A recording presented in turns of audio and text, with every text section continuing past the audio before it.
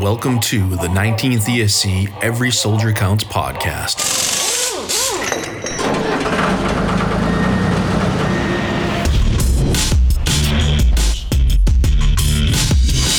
Wherever you find American troops today, you'll find the men of the Transportation Corps. Enough and on time. That's the story we tell you today. The story of the Army Quartermaster Corps. These youthful servicemen are members of the Army's Military Police Corps. One of the most important forces behind the lines, the Army Ordnance Corps.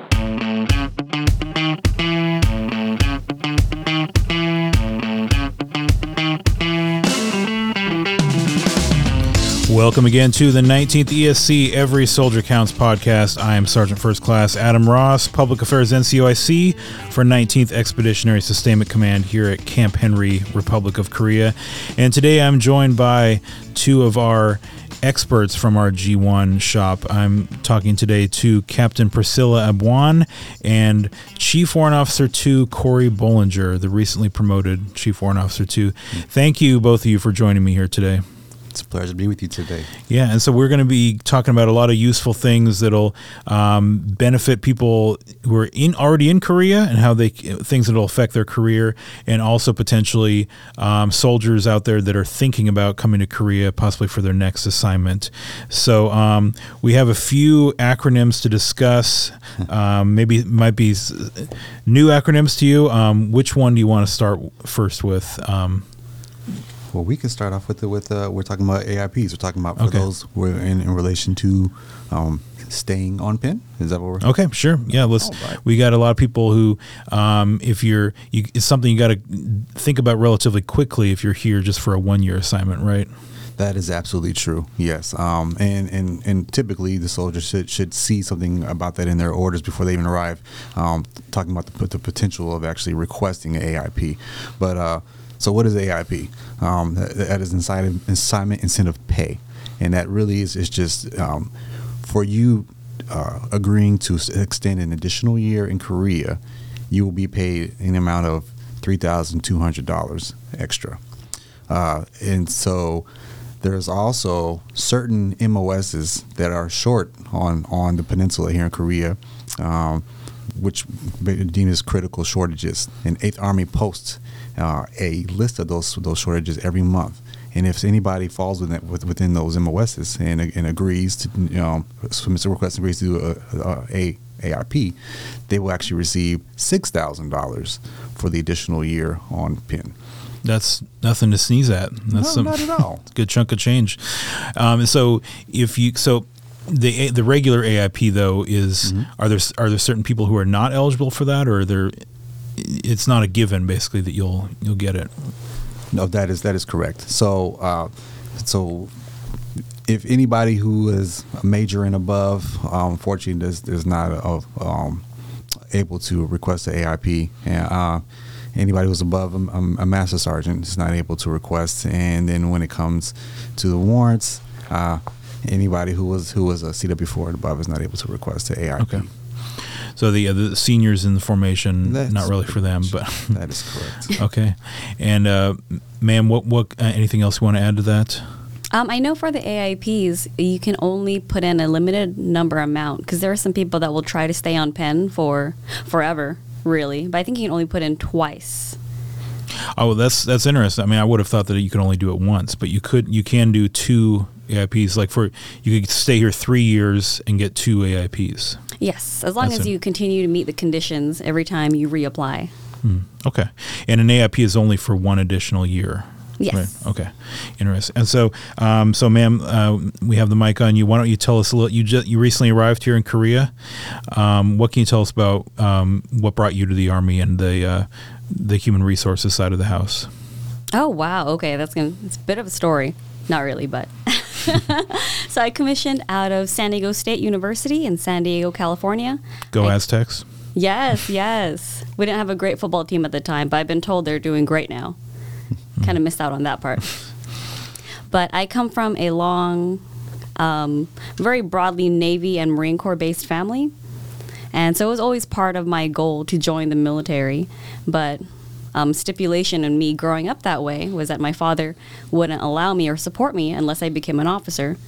So he's the one that really pushed me into the officer realm, and then forcing me into the ROTC program, into where I am now, and into the HR realm specifically. It was my branch of choice in my junior year of college.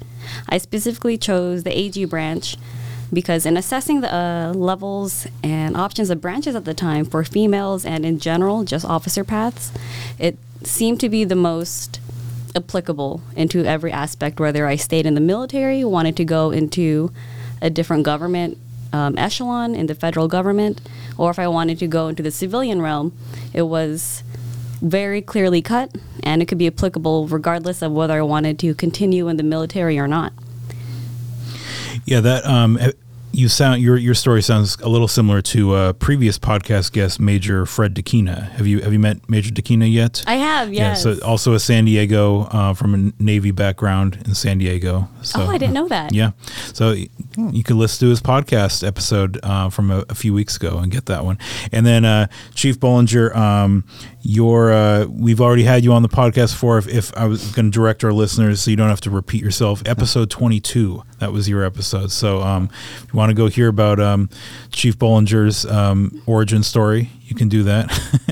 But we recently were promoted. We heard you guys, a lot of us got to meet your family for the first time at your promotion ceremony.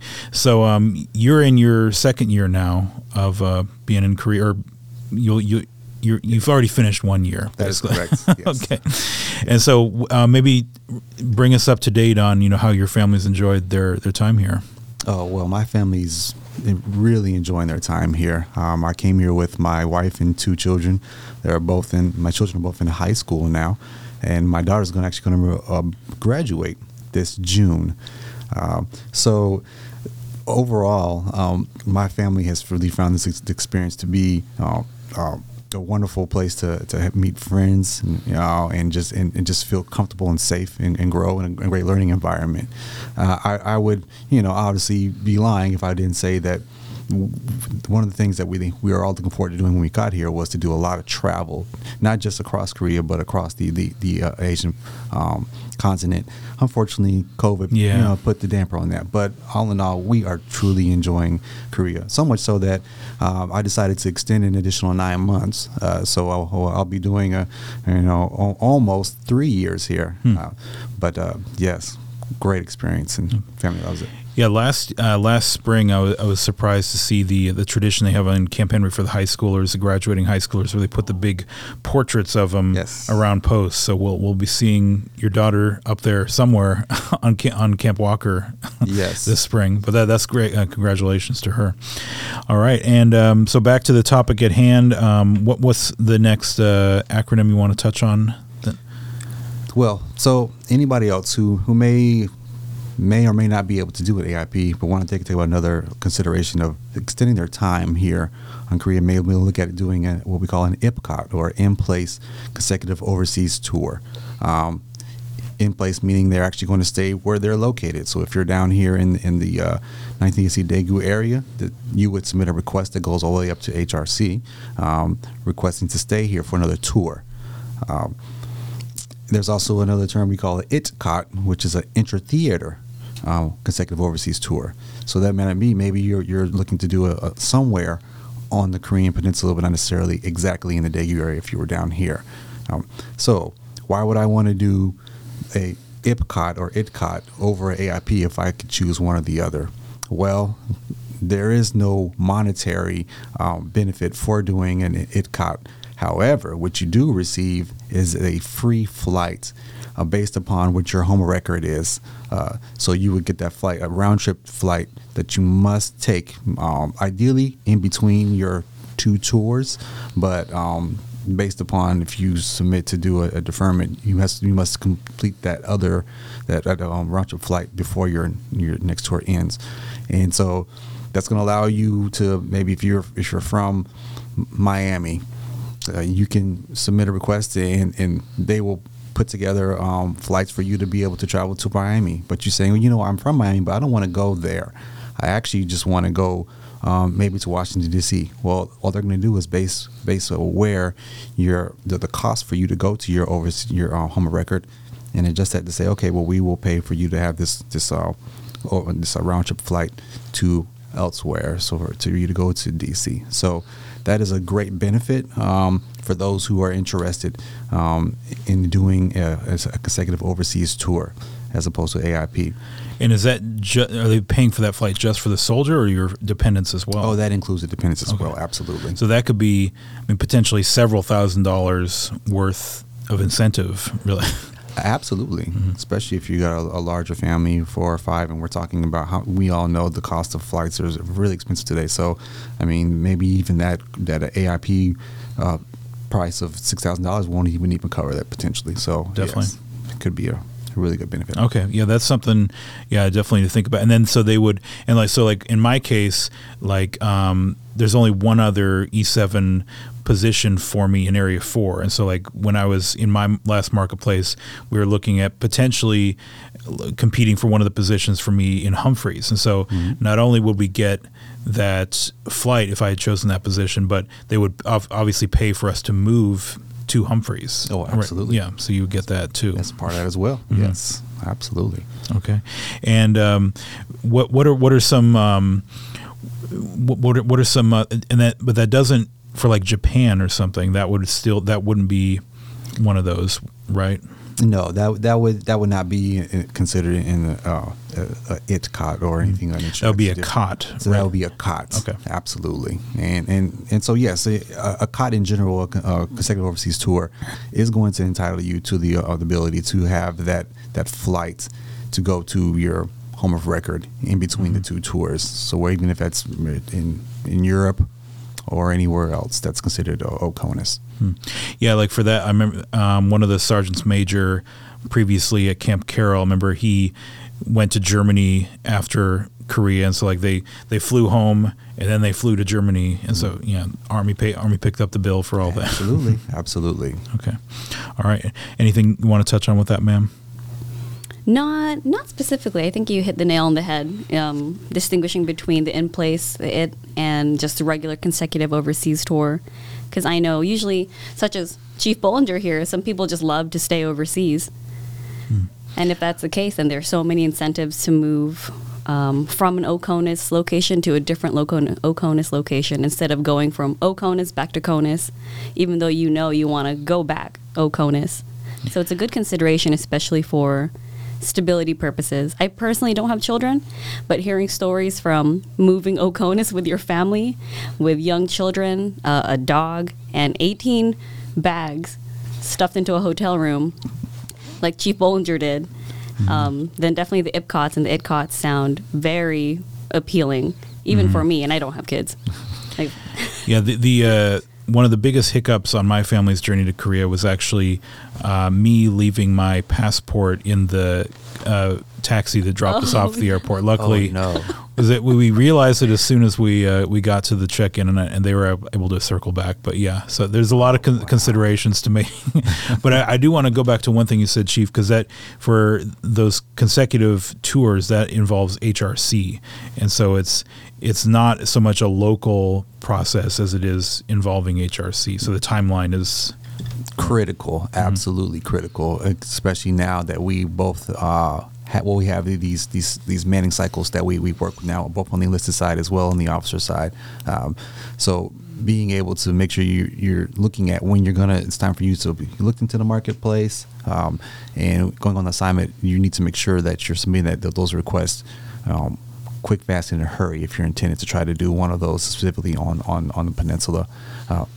Otherwise, yes, you can indeed look for those particular assignments. Like you said yourself, you found the one that was up in Humphreys that you were looking at through the EMC, enlisted manning cycle, and it's even through that process. Yes, it's the same thing. You're still going to receive that COT entitlement. But yes. And so for someone with their families here, like you and I, we would be getting another 2-year assignment if we did the intra-theater consecutive overseas tour. Yes, because this is a whole new tour that you're doing with in command sponsorship. Yes. But with if you're just here unaccompanied, a 1-year tour, it would just be another year, right? Yes, unaccompanied, or otherwise known in Korea as a restricted tour. that's a little different here in Korea. But yeah, as restricted tour, it will only be 1 more year. That is correct. So a lot of options on the table, but the key theme is to start looking at those early, especially if you're on a 1 year restricted tour. I cannot stress that enough. Please look at if you were just, even the thought just goes across your mind briefly to extend. Get with your S1, your G1, quick, fast, in a hurry, and start to get the process going.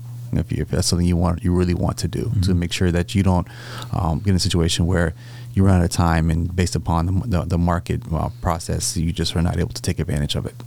And for our junior enlisted soldiers, especially, a lot of those decisions too could impact their ETS date. Like they would need to re-enlist in order to take advantage of that. Correct? Absolutely. Yes. Yeah. But based upon whatever the assignment is, you may incur additional service obligation. Okay, great. And so I think is that all we're talking about with regards to people already on Penn? Well, there's one more. Okay. Yeah, the FST. Oh, FST. Okay. Foreign Service Tour Extensions. So that one is a little more broad. You don't have to qualify for it in a certain MOS or density or how critical your MOS shortage is on Penn. You can do it for, I believe, up to 1 year and every 30-day increments. So then it gives you a little more flexibility if you don't want to stay for an entire year. Maybe you have other extenuating circumstances where you maybe only want to extend for 6 months. I know some people, if there are some shortages that are hard to fill here in Korea, especially for officers, then they might decide to extend for a few months in order to fill the gap between their incoming person to fill their position. And I know for 1 year tours, that usually comes very quickly. For instance, if you're in a higher billet that doesn't get a lot of bids on in the officer marketplace, for instance, and you're an unaccompanied single officer, then usually that's the market that's hard to keep because incentive isn't always there, especially if they didn't take advantage of the 1 year here, then it's harder to keep. So it gives you a little more flexibility to not just put 1 year on the table. Then you can do it for a few months, and it seems a little more appealing in everybody's sense, and to get everyone to get everyone on board per se in a peaceful manner. Okay. And so, and with an FST, then there's no additional incentives, is just giving someone more time? That is correct. Okay. But that's available to enlisted and officers. Yes, it is. Okay. Interesting. Okay. And that's another one. That's more a local decision, or does that also involve HRC? That depends. If you are already on assignment, then that's definitely gonna be going up to HRC. But if you're like 6 months out or whatnot, that may only have to go up to the user pack level. So it really depends. It really depends. All right. And so now we can transition to people possibly considering coming to Korea. And so we were just talking, ma'am, about assignments that don't get filled. And what can you talk about when you were talking to someone who's considering coming to Korea? You made the choice to come to Korea, or maybe you didn't. I don't know. No, I did. I made the choice. This was actually my number one assignment, and the person I interviewed with was actually sitting right next to me, Chief Bollinger. So I'll say it was before the interview, this assignment specifically, without having any contact with, Lieutenant Colonel Nieto, the rest of the chain of command, and my sponsor at the time, and all we were doing was playing this game on AIM, on trying to get pings on maybe who wants me and if I want them as well as an assignment.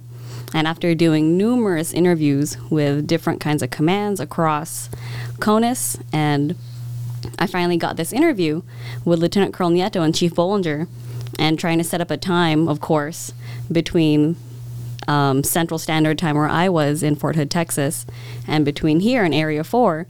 I think we had a few rounds of trying to get get a time worked out. And it was actually my very last interview in the marketplace where I was like getting close into where I had to put in my final 1-for-1 match. And after this interview, we've actually spent most of the time just really talking about what I wanted out of an assignment. And exactly what I wanted was what 19th ESC and Korea could offer me. I wanted to see something new. I wanted a different kind of environment. I had spent 4 years and some change in a cab, so that's all I really knew. But I also didn't want to just stay conventional and just, kick around into a BCT, which is, of course, abundant in Fort Hood, Texas. And I wanted a different kind of role. And being in an ESC, of course, in a division level or a division equivalent echelon, you're thinking on the strategic side. So I personally thought I had exhausted the tactical and even a little bit of the operational side in the battalion and touching onto the brigade. I wanted something that could develop my career since I'm already KD complete, but also give me an edge from my peers, which in ESC and TSCs aren't widely offered. So I think it's an untapped little diamond in the rough that people don't usually think about to see, especially for non-logisticians. I know you think ESCs and you just go straight into like logisticians, 90, 91, 88, 89s. But like us sitting here with 42s and yourself, sir, as a PAO, like there's so many opportunities here in other type of units that I don't think people understand that this level and type of unit and its culture, specifically its culture, is amazing. My reception in the G1 shop specifically was definitely, I'll say, unmatched. I was met personally getting off the bus into my hotel room, arriving here on Camp Walker by Chief Bollinger. And the very next day, Lieutenant Colonel Nieto came to meet me in the lobby and gave me this little baggie of snacks and water. And I'd never had that before. So I'll say the personal culture here in the 19th ESC, specifically the 19th ESC, has been amazing. And I didn't have that a lot in my previous unit. So it was completely refreshing and made me feel welcome. So to say that 19th ESC is a very close-knit and personalized family is an understatement. So I don't think people, for me, that was the biggest kicker. Was, of course, the assignment looked great, the location looked great here in Area 4, but the interview with the people in 19th ESC is what really sold me. Because, you can do whatever job you want, anywhere you want, but the people can really change your perception of that entire location, that entire job, and even your entire MOS. You can decide or not stay in that MOS specifically because someone that you worked with. Yeah, that's really wonderfully put, ma'am. I'm glad you had such a great experience with that. And is this your first time in Korea, period? Or it is, yes. Because I think for a lot of soldiers, maybe they had been here on a TDY to Humphreys or to KC, something like, and not to disparage either of those posts, but that can maybe color their impression of Korea, maybe if they didn't enjoy their time there. But I mean, you've seen that. I mean, we've seen Area 4 is a much different. It's very different than those other Korea experiences. We're right in Daegu, a city the size of Chicago, actually, which, I mean, it really is, we're in the city here. We're not a base that's adjacent to another population. But, I mean, what can you say about the location, how you've experienced it so far, ma'am? Oh, okay. So after spending a few weeks at Camp Humphreys for my quarantine, and I arrived over Christmas, so I spent an extended amount of time in Camp Humphreys trying to in-process.